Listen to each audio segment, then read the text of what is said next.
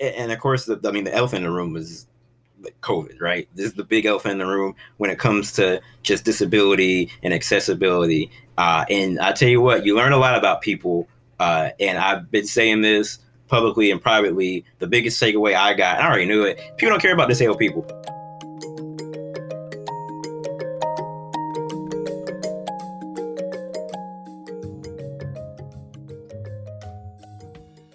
Welcome back to I'm the Villain.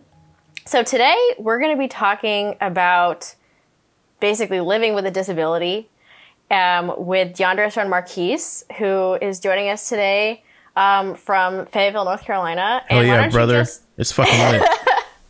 Why don't you just give the audience a quick bio of yourself, whatever you think they should know about you. So, like she said, my name is Marquise. Hey, everyone. I'm from the greatest city on earth, Fayetteville, North Carolina. 2-6. Yeah, 2-6. Me and DeAndre have known each other half our lives. I'm a disabled American, right? I'm a disabled Black man living in America, and hopefully I can give some insight into the daily life of a disabled person. I was talking to an ex-coworker, and I referred to myself as disabled, and she was like, "Don't call yourself disabled." And I was like, What? Already off base. So yeah, I guess this would be like a great way to start. So like, when it comes to disability, right? Because obviously like identity is like real big, right? People get really uncomfortable when I say like I'm disabled. They're like, "No, you're not. You're just an able body." And like, so the conversation with disability is really funny because you can't even get past the name, right? Like when I refer to myself, they're like, you can do everything that anyone else. You can just and I was like, well, yeah. I mean, no, but like, yeah, but like that's not like. And so even in a disabled community, there's what is it? There's like was like person first language, right? Mm-hmm. So like, some people want to be referred to as like a person with a disability versus like me, like I'm disabled. And growing up, like when I was a kid, I was handicapped, right? Like that's just what I was. I'm a handicapped person. It's like a no. Like things are like you have like handicap parking, and basically, you want to substitute handicap with accessible, right? Yeah. But even in that, and it's really funny because people are like, yeah, I'm all for to help out disabled people. When I say, hey, don't call it handicap, they're like, whoa. Calm down, Willie. Hey, don't police my language, brother. Quite literally put on your brakes. Like, and it's like a whole nother, like, I don't want to sound like, I don't want to come off the wrong way. However, just being a disabled person, people think opening a door for someone that's disabled is like, you'll get like because a lot of times people offer me help. And I'm like, oh, I appreciate it. I don't need your help. And you sure? Well, it's taking you a bit longer. Well, yeah, it might take me longer, but that doesn't mean I need your help. I need your help to vote for people that give me healthcare. Like that's what I need your help doing. So, for instance, I work 2 jobs, and I drive a truck. I drive a big F-150, and I have a lift kit in the back. Not like so it swings around, picks up my chair. It's a crane, and puts it on the back.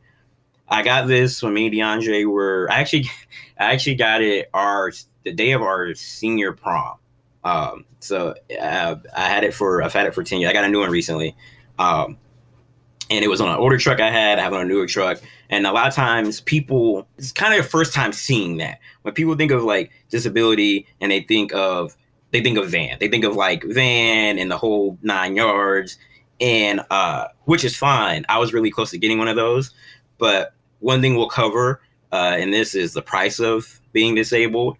So those vans are like $50,000. Those vans are not cheap. Those vans, for the most part, your average person does not have access to that van. Just for full disclosure, like my system, the crane itself, at the time when we first got it was $6,000. On top of, I have hand controls. Hand controls are about $1,500. They could, depending on what you need. And so people see that and they're like, "Oh, this is amazing! This is the coolest thing ever!"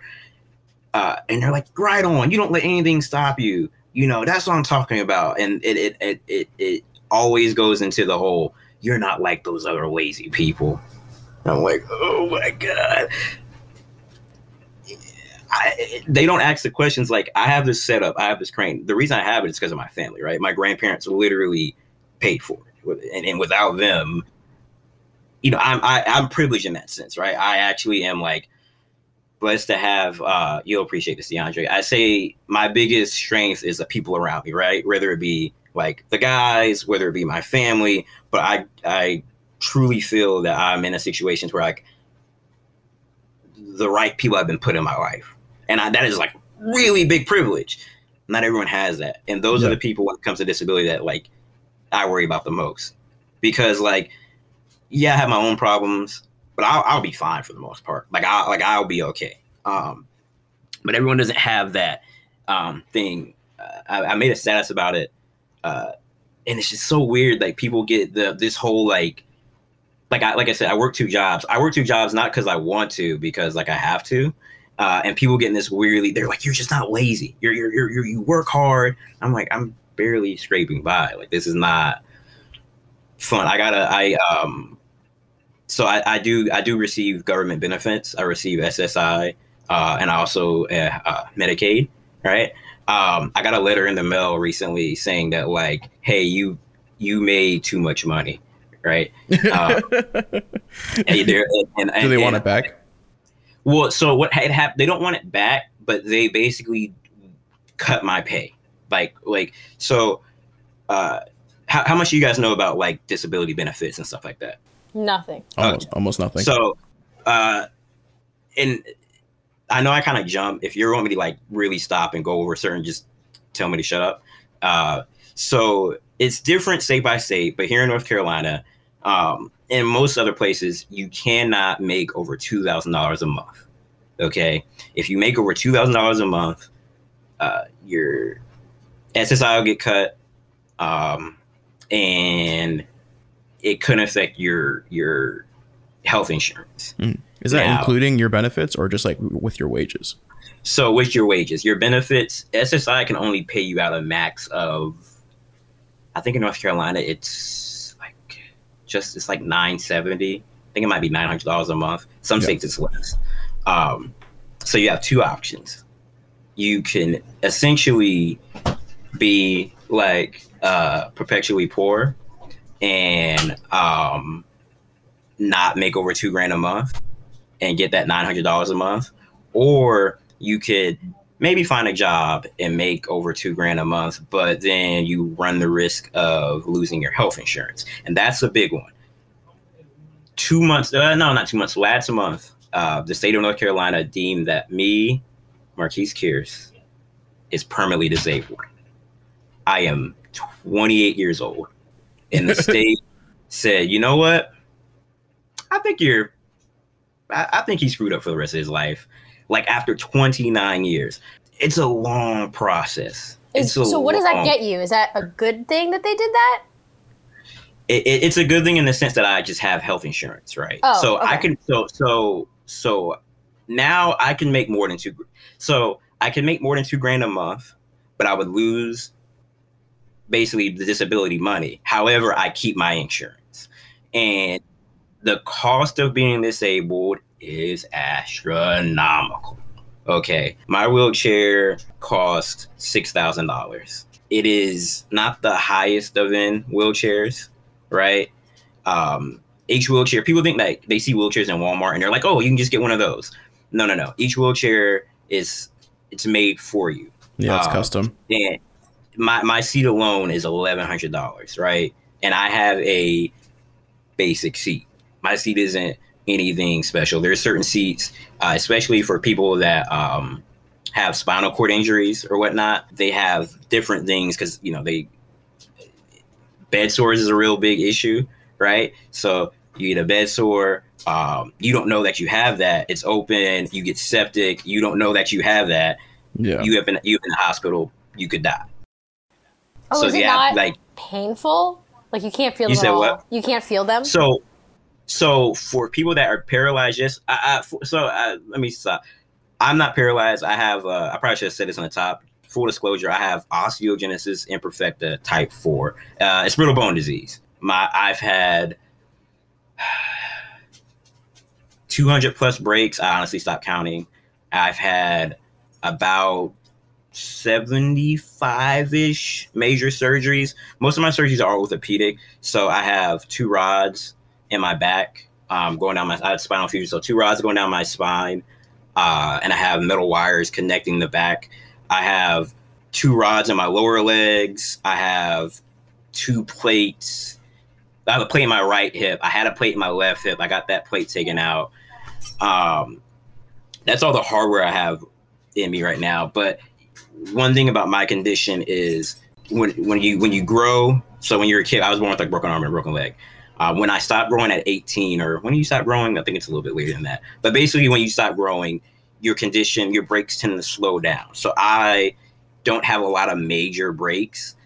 What I do have is the body of like Mike Tyson, like just a beat up boxer, because I've had so many breaks up until this point.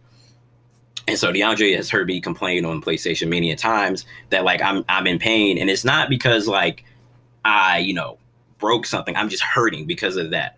So that's my condition.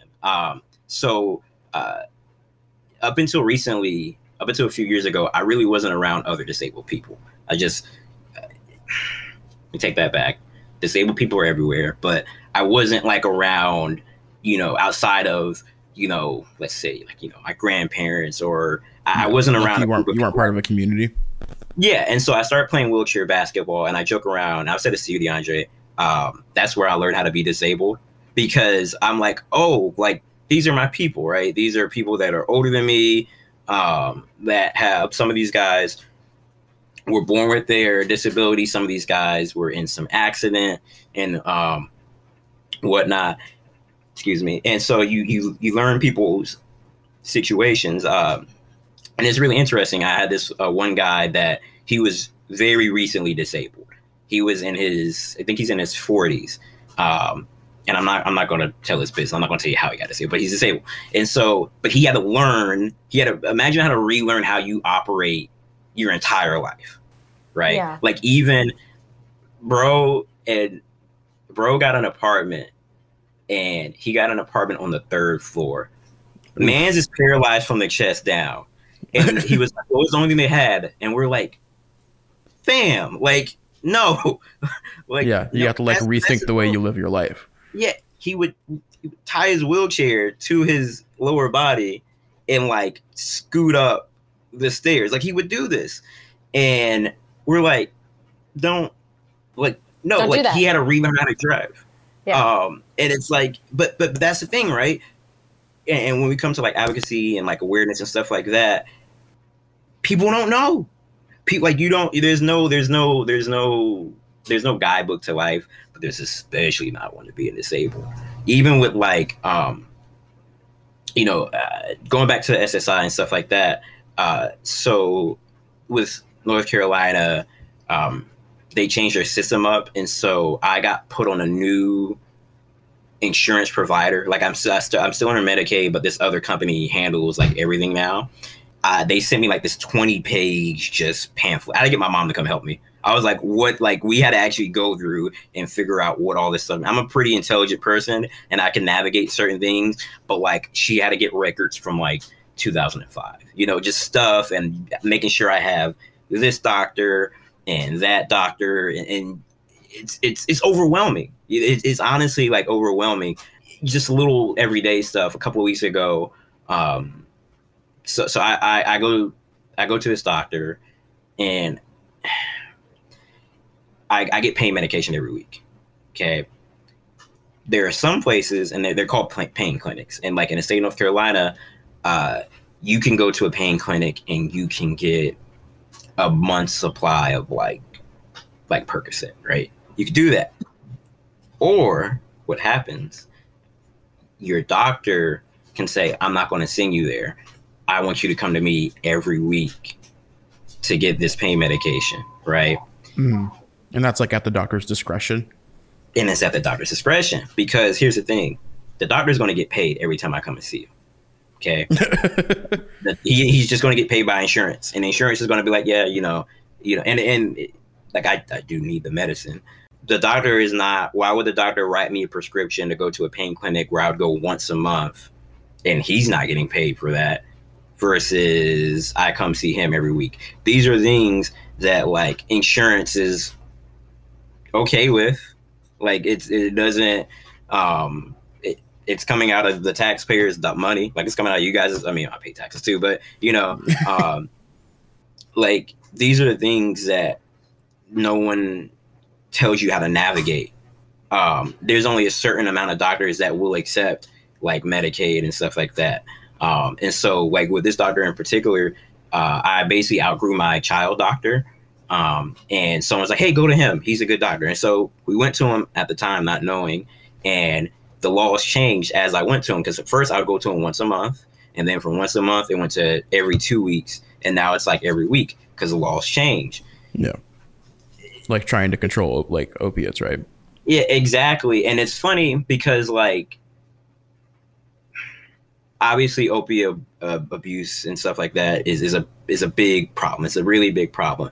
And in me, myself, I asked the question, I was like, am I, do I have a problem? The answer is no. Cause I am in just like, again, DeAndre, you've heard me, like I'll wait a very long time in between taking meds, but it's when you're constantly in pain all the time, it's something that like, all right, I got to do something. And like when I take the meds, it's not like I take very little, and it doesn't make the pain go away all the way. It just gives you kind of like, it takes the edge off a little bit where I can like, function. Mm-hmm. You think there'd be like some kind of, it makes sense for there to be some kind of like more nuance in the fucking healthcare system to accommodate for these kinds of things. Like you said, opiate control is like important, but it also seems like this could be, I mean, obviously everything that has to do with healthcare could be fucking smoother, but yeah. And it's funny too, because being that my condition revolves around breaking bones, right? And breaking it's painful. So, most of my work was done at Duke Hospital, Go Blue Devils. And I remember, I'm not a big guy. I'm 5 something, like 115, very small. Obviously, when I was a kid, I was very smaller. But, as with pain meds, you build up a tolerance. I really drew the like short straw when it came to like just genes. So I'm allergic to morphine. I'm allergic to codeine. I'm allergic to penicillin. If you're disabled and have a disease where you break bones, these are things that you just do not want to be allergic to at all. But I'm like I cannot take morphine. And even with like Percocet, it has a little bit of codeine in it. I'll get like a little itchy, but it's a reaction that I can kind of like deal with. But I remember being at Duke Children's Hospital, and they were like, well, we could give him Percocet, but I don't know. And I'll definitely say in the hospitals at the time, at least in the children's hospitals, they were way more conscious of what they were doing.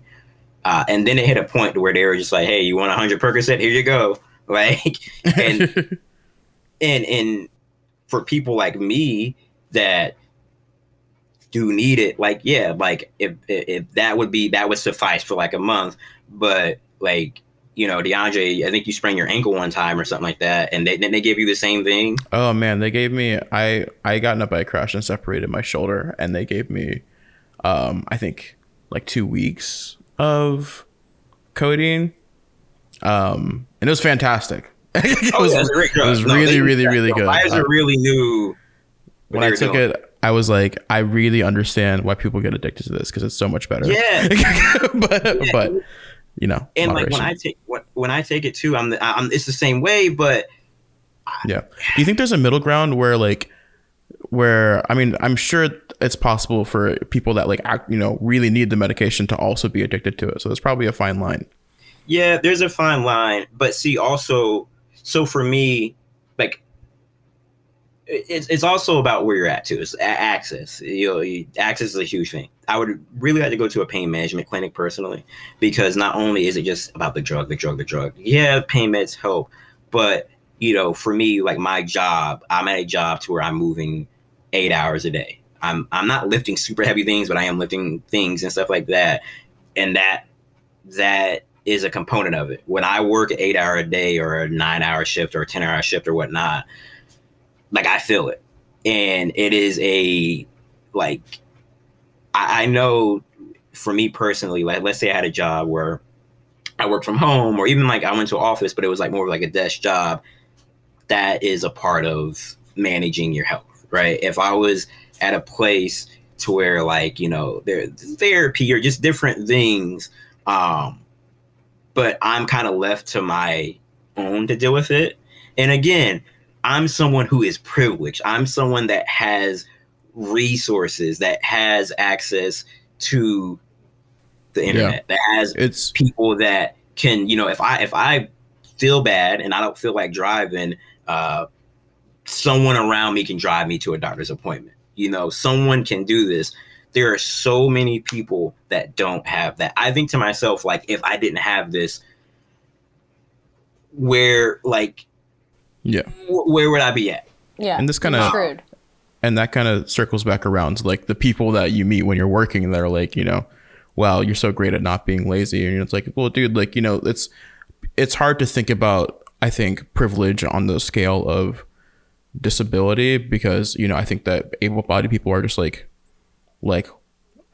very monolithy when they think about people with disabilities. Yeah. But yeah, it's like, it's an acknowledgement that is super important that like, yeah, I have shit that other people don't have, and other people's lives are a lot worse or can be a lot worse. And the scale is like, the scale is huge in that way.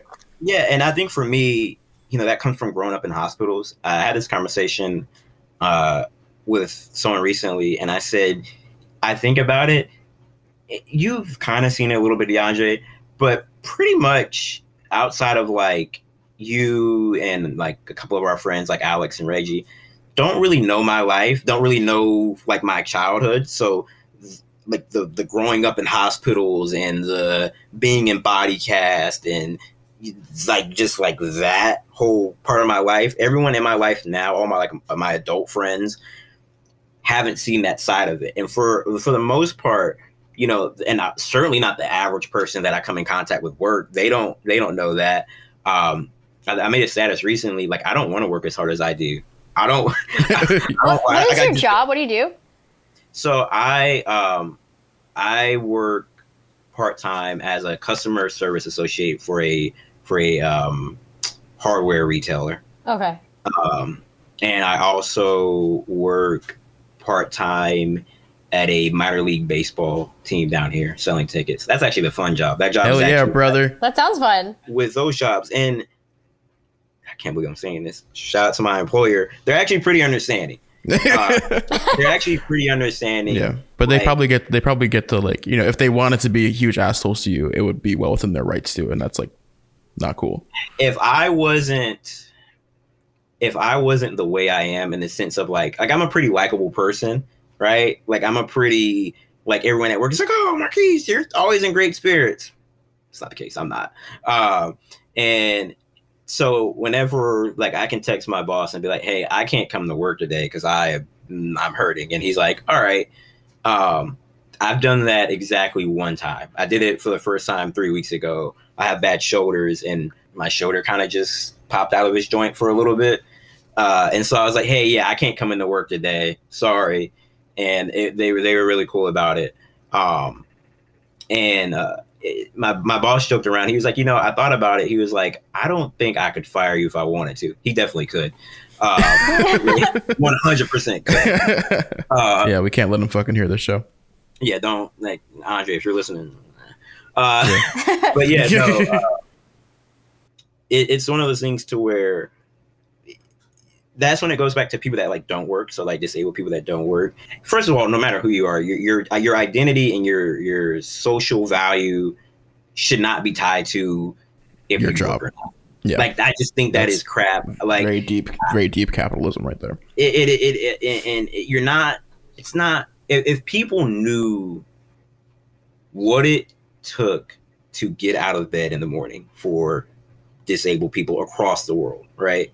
I have a hard time sleeping. I always have. and part of that is because like I hurt when I sleep, right? And so it's you're dealing with that pain 24/7, and it's hard to find. You have to, like, when you're in pain, it shapes how you think. It shapes how you interact with other people. DeAndre might make like a small little joke, and it might be nothing, but for me, I can like, attack, because you're constantly, it's like having a migraine 24/7. It's like just that. And but you can't do that. You can't lash out. You can't be. Society says no one likes the angry disabled person. No one likes the mad at the world. They want the joking, the ha ha ha, the oh, that, like, they want that person. And the moment you're not that person, that's why it's funny to me. So like being where I'm at, big Trump country down here, right? A lot of conservative people, and the person-to-person interaction with these people, like, they're friendly. Like, I'm not going to front. I'm not going to be like, it's not like people in the South are generally friendly. Yeah, and so it's weird. We talking with some people that aren't from around this area and haven't been around here, and they have a view of like those people, and they're like, how could you talk to those people? I'm like, well, just like any other person. Like they're you don't talk politics. Well, yeah, you don't talk politics at work and stuff like that. So I can work with you and be cool. But it is funny because they see me as like the hard work. They have this like image of me in the head, and then they hear me talk about, Black Lives Matter and da da da da, and they're like, whoa, yeah, whoa, like it's like very dehumanizing, right? They're like seeing you as a token or an example of what everyone that like, lives a life like you should be like. And of course, the elephant in the room is like COVID, right? This is the big elephant in the room when it comes to just disability and accessibility. And I tell you what, you learn a lot about people. And I've been saying this publicly and privately. The biggest takeaway I got, and I already knew it, people don't care about disabled people, right? COVID is the perfect example. Wearing a mask, simple. It's when you hear people say, well, 99.9% of people are going to be fine, and the only people that die are people with pre-existing conditions. You know what people with pre-existing conditions are called? They're called disabled people. That's what they're called. They're called disabled people. And when people say things like, yeah, I'd hold a door. Would you wear a mask? Would you not touch me at work? Because that's what they do. Mm-hmm. Would you not get this close to me at work? Because that's what they do. Like, the people who aren't wearing masks, like, are actively endangering the most vulnerable people, and those people are disabled. Yeah, 100%. Right? And that's like, and that's at the most basic level. Yeah. That's at the just the front door. Yeah. If you can't do that, it's so key because like you were saying, I think that a lot of people that downplayed COVID did like to produce, like the 99.5% survival rate stat or whatever. But fam, first of all, 0.5% of people that catch COVID is still a lot of fucking people. Right. Number one. Yeah, no. It's a lot of people that are vulnerable and like need you to fucking step up and not like, lives are lives. So, and going to the vaccine, right? Obviously, do your research, do what's best for you. I got to say that. If you can get the vaccine, get the vaccine. Yeah. Because a lot of people that can't get the vaccine are disabled people. Mm-hmm. A lot of people, if you're on Twitter, there's this lady, her name is Alice Wong, and I think it's like at Alice Wong. That's a good stepping stone to follow. I saw her on a CNN show randomly, and I followed her, and it opened my portal to like the world of just disability and disabled advocacy. But she lives in California, and she talks about it a lot. There's a lot of people that disabled people that cannot get the vaccine. Why is that? So it's twofold. One, whatever specific condition they have, right? It could be something in the actual vaccine that would cause a adverse allergic reaction. But in California specifically, I don't know how it is in DC, but everyone has like their rating group or whatnot. And so, I'll talk about North Carolina. So North Carolina, what was it? I think it was like group 1 was like like healthcare workers and stuff like that. And then like group 2 is like older folks and stuff. Group 3 was essential workers. And then they had it broken down. They had like essential workers, and then it was like group 3, another tier to it was another set of essential workers. Group 4 was disabled people. Group 5 was everyone else. Okay. I got the vaccine because of my job before I got it because of my disability. Okay. Like, I got it because of where I work, and I was considered an essential worker. So in places like Cali, their system isn't as disabled people are still waiting to get the vaccine. If you're a disabled person in, Canada, you might have just got your first shot now, and you might not get your second shot until like September. Mm-hmm. So you're saying like there are places, it's like you shouldn't assume that every disabled person has already gotten the shot. There are places where like, that isn't the case. And, like I said, and there's that, and there's also the fact that, like, there's certain people, like, with heart conditions or, like, whatever have you, for whatever reason, medically, they cannot get it, right? Like, they want to get it, but, I guess that's a kind of a thing as well as, like, disability. Like, I'm a wheelchair user. Most of my, my condition just stems from, like, what is the word I'm looking for? Like, just bone stuff. There's a word for that. But you have people that have like internal disabilities. You have people that have all these. It's like a snowflake. It's a vast thing. And so for me, I wasn't particularly high risk, like anything medically. So for me, I still really wanted to get the vaccine, given my job and my close proximity to like my family and stuff like that. But at the same time, there are people that are disabled that have been in their house since February of last year that can't go out and haven't been able to go out and won't be able to go out until either they can get the vaccine or until enough people are vaccinated. Those are the people I worry about the most. Imagine being so DeAndre, you live with roommates, right? Yeah. Imagine being in your room for a year and a half. You can't. Yeah. And another factor in COVID, it showed disabled people that the world could be a lot more accessible. We actively choose for it not to be. Perfect example, working at home. Right? Yeah, you do your job from home, right? Oh yeah, I have for the last like year and a half. 100%. How quickly did it take your job to transition from in person to home? How was that transition?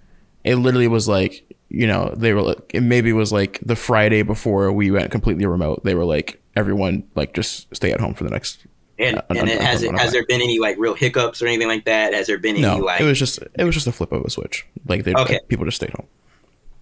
Screaming from the mountaintops. Fayetteville, even though it's the greatest city in the world, it does have its hiccups. It's not the most accessible city, but Fayetteville is more accessible than DC just because things are spread out. I can hop in my truck and drive to like Walmart or wherever, and there's space to move around. I think about the disabled folks that live in DC, that live in New York City or whatnot. Going from point A to point B is already hard in those places, but now COVID kicks in. So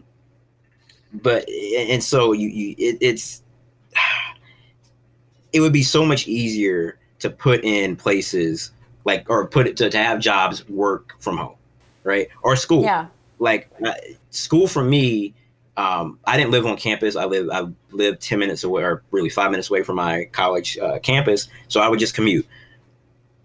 But even still, it wasn't the easiest thing. Like, I thought about living on campus. I wanted to get that real college experience, but it would have been way harder. My campus was built in 1950, whatever. And it was not, they got their first elevator in their main class building a year before I arrived in 2011. Yeah. I know a ton of buildings are like grandfathered in from like old closets, so they don't have to like take immediate action on becoming accessible. And people, when it comes to work, they like to bring up like the ADA and stuff like that. And they're like, well, the ADA is really broad strokes. And if the ADA doesn't say that everyone has to have an elevator, everyone has to have a bathroom big enough.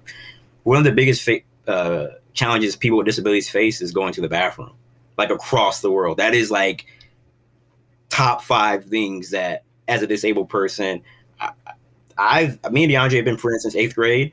I have never been to DeAndre's house. And that's nothing against him or whatnot, but I don't generally go into people's houses because the first thing I think is, can I use the bathroom? Right? Yeah. And that's to no fault of the individual homeowners. You know, they didn't build the house. They didn't say, hey, make it so Marquise can't come in here and use the bathroom. Make those doors like narrow. Even with like work buildings, if you work in an older building, that building may not be accessible. That building may not be where you can imagine working 8 hours a day and you can't use the bathroom. Or better yet, it's little simple things like, so depending on what I work, I get like a 30-minute lunch break. That is not a long time at all. That's not a long time for an able-bodied person to have a lunch break. But by the time I get off the floor, get in my truck, load up, and go, there's a McDonald's in my job's parking lot. So let's say I just go across the parking lot to McDonald's. That takes me about 25 minutes to do that. Whereas if I was at home, now obviously the job I work, I can't do from home. But just for, the sake of argument, let's say there was like an office job, it would be so much easier. And what's going to happen, and you already see it happening, is when the world opens back up, because apparently we're done with the pandemic, we're going to force these people to go back into the office. You're going to force these people that are and it angers me a bit because it could just be so simple. I don't know about you guys. I'm surprised it doesn't anger you more than a bit. Yeah, no, I mean, it's I try to be a chill person. Yeah. I being Black and disabled is exhausting. But for me, I'm a person that I can't help but think about others, right? It's June, it's Pride Month. Imagine and again, I'm a cis male. I can't speak for those people. I really highly suggest you seek out those people and listen to their voices. But the things I've heard are things like, it's hard enough, having to try and express yourself in a certain way. Imagine being in an actual body where you physically can't do it. The running joke amongst some friends is like, you can be one thing. So if you're Black, all right, cool. But you're Black and disabled, like, whoa, pump the brakes, You got to choose one. You're Black, gay, and disabled, like, whoa, come on, buddy, we can't. But those people exist. They're out there, and their needs matter just as much as any other person. Like I at the end of the day, like, I'm a straight man, and there's just stuff that I don't have to worry about or deal with, right? Like, I just don't. And part of me is thankful that I don't have to, like, but there's literally millions of people across the world that have to deal with this every day. Well, and I was listening to this. I don't remember where I got this line from, but I heard this line recently talking about how everyone should just consider themselves a future disabled person. Exactly. Right? It's not even about other people, even if you're just doing it out of your own literal self-interest. Right? Yeah, like, you should try to make the world better for other people, but also because it's going to be easier for you when you get older. Right. You're going to get fucked too eventually. Exactly. And it's what people don't realize. Like, you take America, okay, and we could give everyone free healthcare, and it'd be really not that expensive, all things considered. And people, or in so and so, you would wait for no. It's always I love hearing people talk about the healthcare, and especially like free healthcare or socialized healthcare or healthcare for all, and it being like a bad thing. And it's people that do not deal with the healthcare system, or it's people that have free healthcare, TRICARE, and they talk about how you got that. They talk about how, like, it's just this bad thing. It's not. Like, the healthcare system as it is screwed up. but the things that disabled people are like demanding are not. It's so simple. Right. Give us what Very are some doable. of those things? You said Just, what? I said, what are some of the things? Just for the purpose of being explicit, so people can know. What are some of the things? So on my demand list. All right, let me Yeah. read from floor tickets to Lakers. No, so $1 million. No, so oh man, where to start? So Medicaid, Medicare, right? Free healthcare. Give us access to free healthcare and healthcare with the purpose of what my condition will not be cured. Well, you know what? Let me be hopeful. It could be cured. There could be a medicine that comes out tomorrow that boom, I'm good. But probably not. But check out the OI Foundation. That's what I have. And they have some really great resources and stuff like that. But improving quality of life. That is a huge aspect of medical care. So quality of life. So yeah, okay, there might not be a magic pill and tomorrow all my pain and everything goes away, but make it to where I can easily access the medicine I need. And not just like opioids or pain medicine, but someone might have a heart condition or whatever it may be. Have access to that, right? Generally speaking, when people have a better quality of life, it's better for everyone. Right, it's better in the long run. You improve my quality of life, I'm going to the doctor less. That's less. You can eliminate. A lot of these things. Getting people the proper medical equipment. Okay, I've been trying to get a new wheelchair for the last year. I will not get a new wheelchair. The earliest I'll get a new wheelchair. When are we going to a football game, DeAndre, in October? I might have a new wheelchair by October. I put in for a new wheelchair last August. Okay. Oh wow. Yeah. I can explain that process in a second. Or I can do it right now real quick. So again, since I'm through the state, you have to. I get a new wheelchair once every 5 years. When I was younger, because obviously a kid grows, I got it like every 3 or 4 years. I want to say wheelchairs are built to last. So you call up your vendor. I have a vendor. I got a wheelchair guy. I got a dealer. I call up my dealer. I'm like, hey, I need the new wheels. Slide through. And so they say, all right, we'll see what we can do. And they fax my doctor. My doctor has to write me a prescription for a wheelchair. Yeah. He has to write me. Anytime you get medical equipment like that, you have to write a prescription for it. Because we don't want people out here. Could you imagine the streets? There are all the kids on wheelchairs, popping wheels. all the wheelchair abuse there would be. I had this kid Johnny down the streets popping wheelies all the time. He was a good kid. And so, yeah. So you have to write a prescription. Medicaid has to approve it. Okay, they have to approve that and say, hey, all right, your doctor might have to call you. Your doctor has to examine you and be like, yeah, he's fucked up. Yeah. And so they send that back to the dealer. The dealer, I should say vendor, but dealer's just funnier. The dealer then will send you to a physical therapist. A physical therapist will be like, yeah, he needs a wheelchair. They write a letter to the vendor. Okay. And then the vendor takes that and says, okay, they send that to insurance. Insurance is like, all right, okay, cool. We now, everyone can be in agreement. He does need a new wheelchair. Okay. What I just described, I haven't seen the therapist yet. So I'm still on like step like 2.5. But there's a little wrinkle with me. It's kind of funny. So then they'll send someone down and they will basically do a fitting and an estimate as well. So I use a manual chair. I do have a automatic chair, but I personally don't need that right now. Eventually, yeah. I think by the time I get 40-ish or so, I'll probably be in a power chair. I can see myself just honestly might be sooner than that. But for me, they make these things that go in the back of a wheelchair, and it's kind of like a little, and it's an extra wheel. And so what happens whenever I push manually, the little wheel in the back will amplify the power, and so it'll give me like an extra like oomph.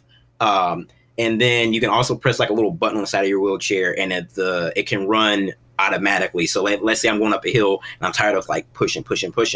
I can press this button, it'll take me all the way up the hill. Right? It's a cool little toy.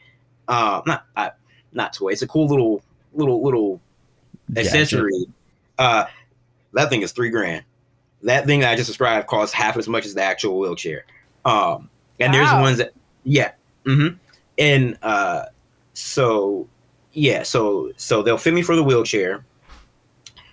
The wheelchair has to get made. At this point, the wheelchair has not been made yet. So, are these things so expensive because they know you need it, or is it expensive for an actual reason?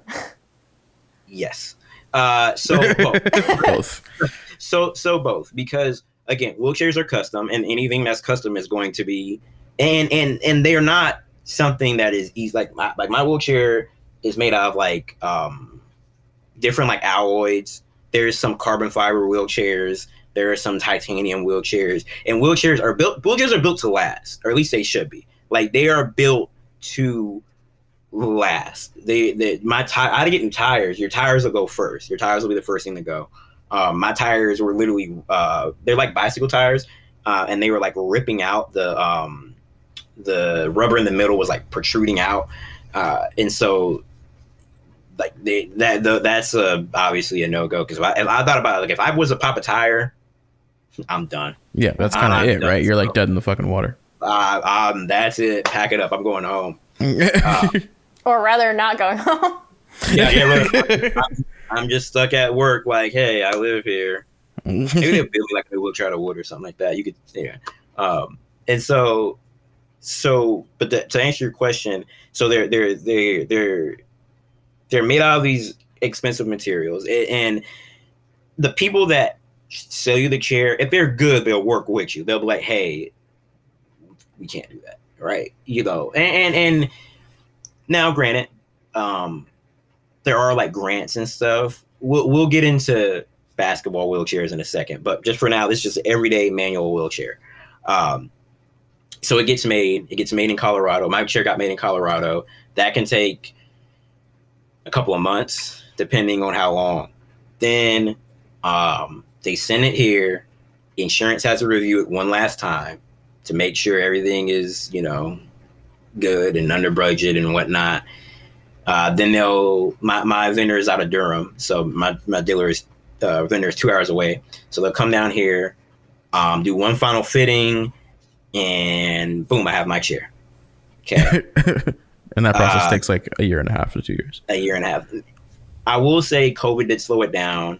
Yeah, for sure. The process, before it would take like 6 to 8 months, but still it's a long process because you have to anticipate it. Yeah, I was gonna say it involves you knowing to some degree like when you're going to need it. So if you have like is there anything you can do if you have like a catastrophic malfunction like in the short term, or are you just like SOL?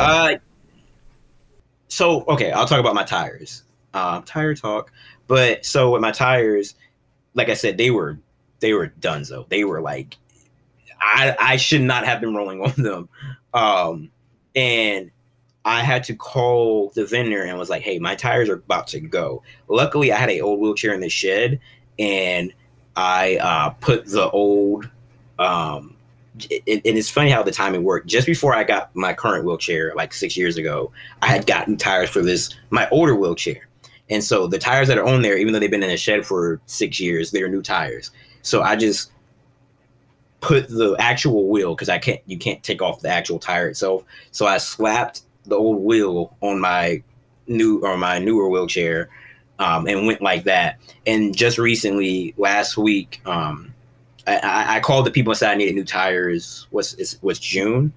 I called in like April and said that I needed new tires. I just got new tires on Friday for my chair. Okay. So that's as short term as it gets. No. I mean, but there are like disability equipment places, like medical equipment places, but they're really expensive. Like really really, really expensive. And I don't know how the average person, like, I consider myself the average person, and I can barely afford it. So, you know, do you need new wheels for your wheelchair, or do you need your lights to be on? Because those are the decisions that are being made. You know, like, again, playing wheelchair basketball, people come from different walks of life. Those are real life decisions that people have had to make. The little funny thing with my wheelchair, so you remember I told you that I had like a new insurance provider and stuff like that. So it's because I got a new insurance provider, I have to make sure that they'll approve me for a wheelchair. So that process kind of got slightly restarted.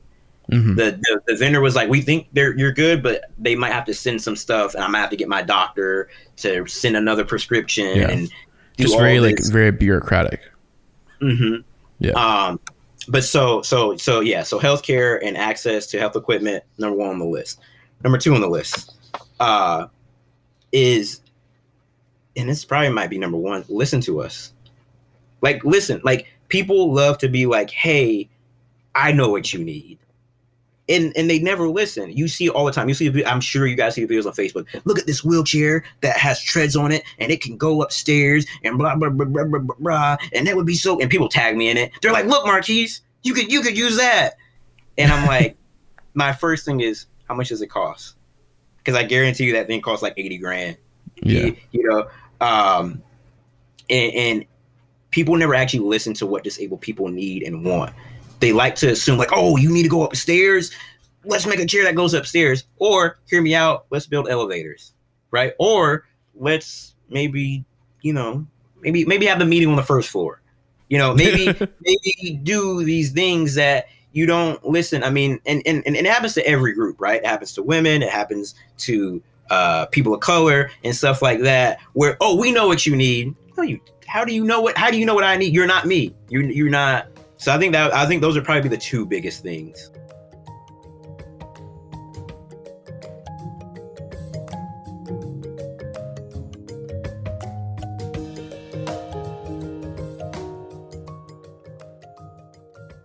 Marquise, thanks so much, dog. It's been a pleasure. We have been asking people to tell us what they're like kind of most excited to do now that vaccines are becoming more widely available and like you can kind of start going out and doing stuff again. Like, is there anything you're especially stoked to do? Oh, this man just gave me a layup. What I'm excited to do, October 17th, me and DeAndre are going to go see our favorite team in the world play football in Charlotte. And I cannot, like, when I say I'm excited, right? I'm beyond excited. I haven't seen DeAndre in like 2 years, I think, at this point. Yeah, it's been a long time. I haven't seen some other friends in a long time. It's simple as it is. The NFL is trash, but I love football and can't wait. Yeah. Same. Okay, so is there anything that you want to plug or promote before we get out of here? I really don't have that much. Listen to disabled people, right? Oh, yeah, listen to disabled people. That is as simple as it could be. Dope. We have voices, and they need to be heard. Cool. And as always, you can find us at I'm the Villain Pod. That's our Twitter, our Gmail, and our Instagram. Otherwise, bye.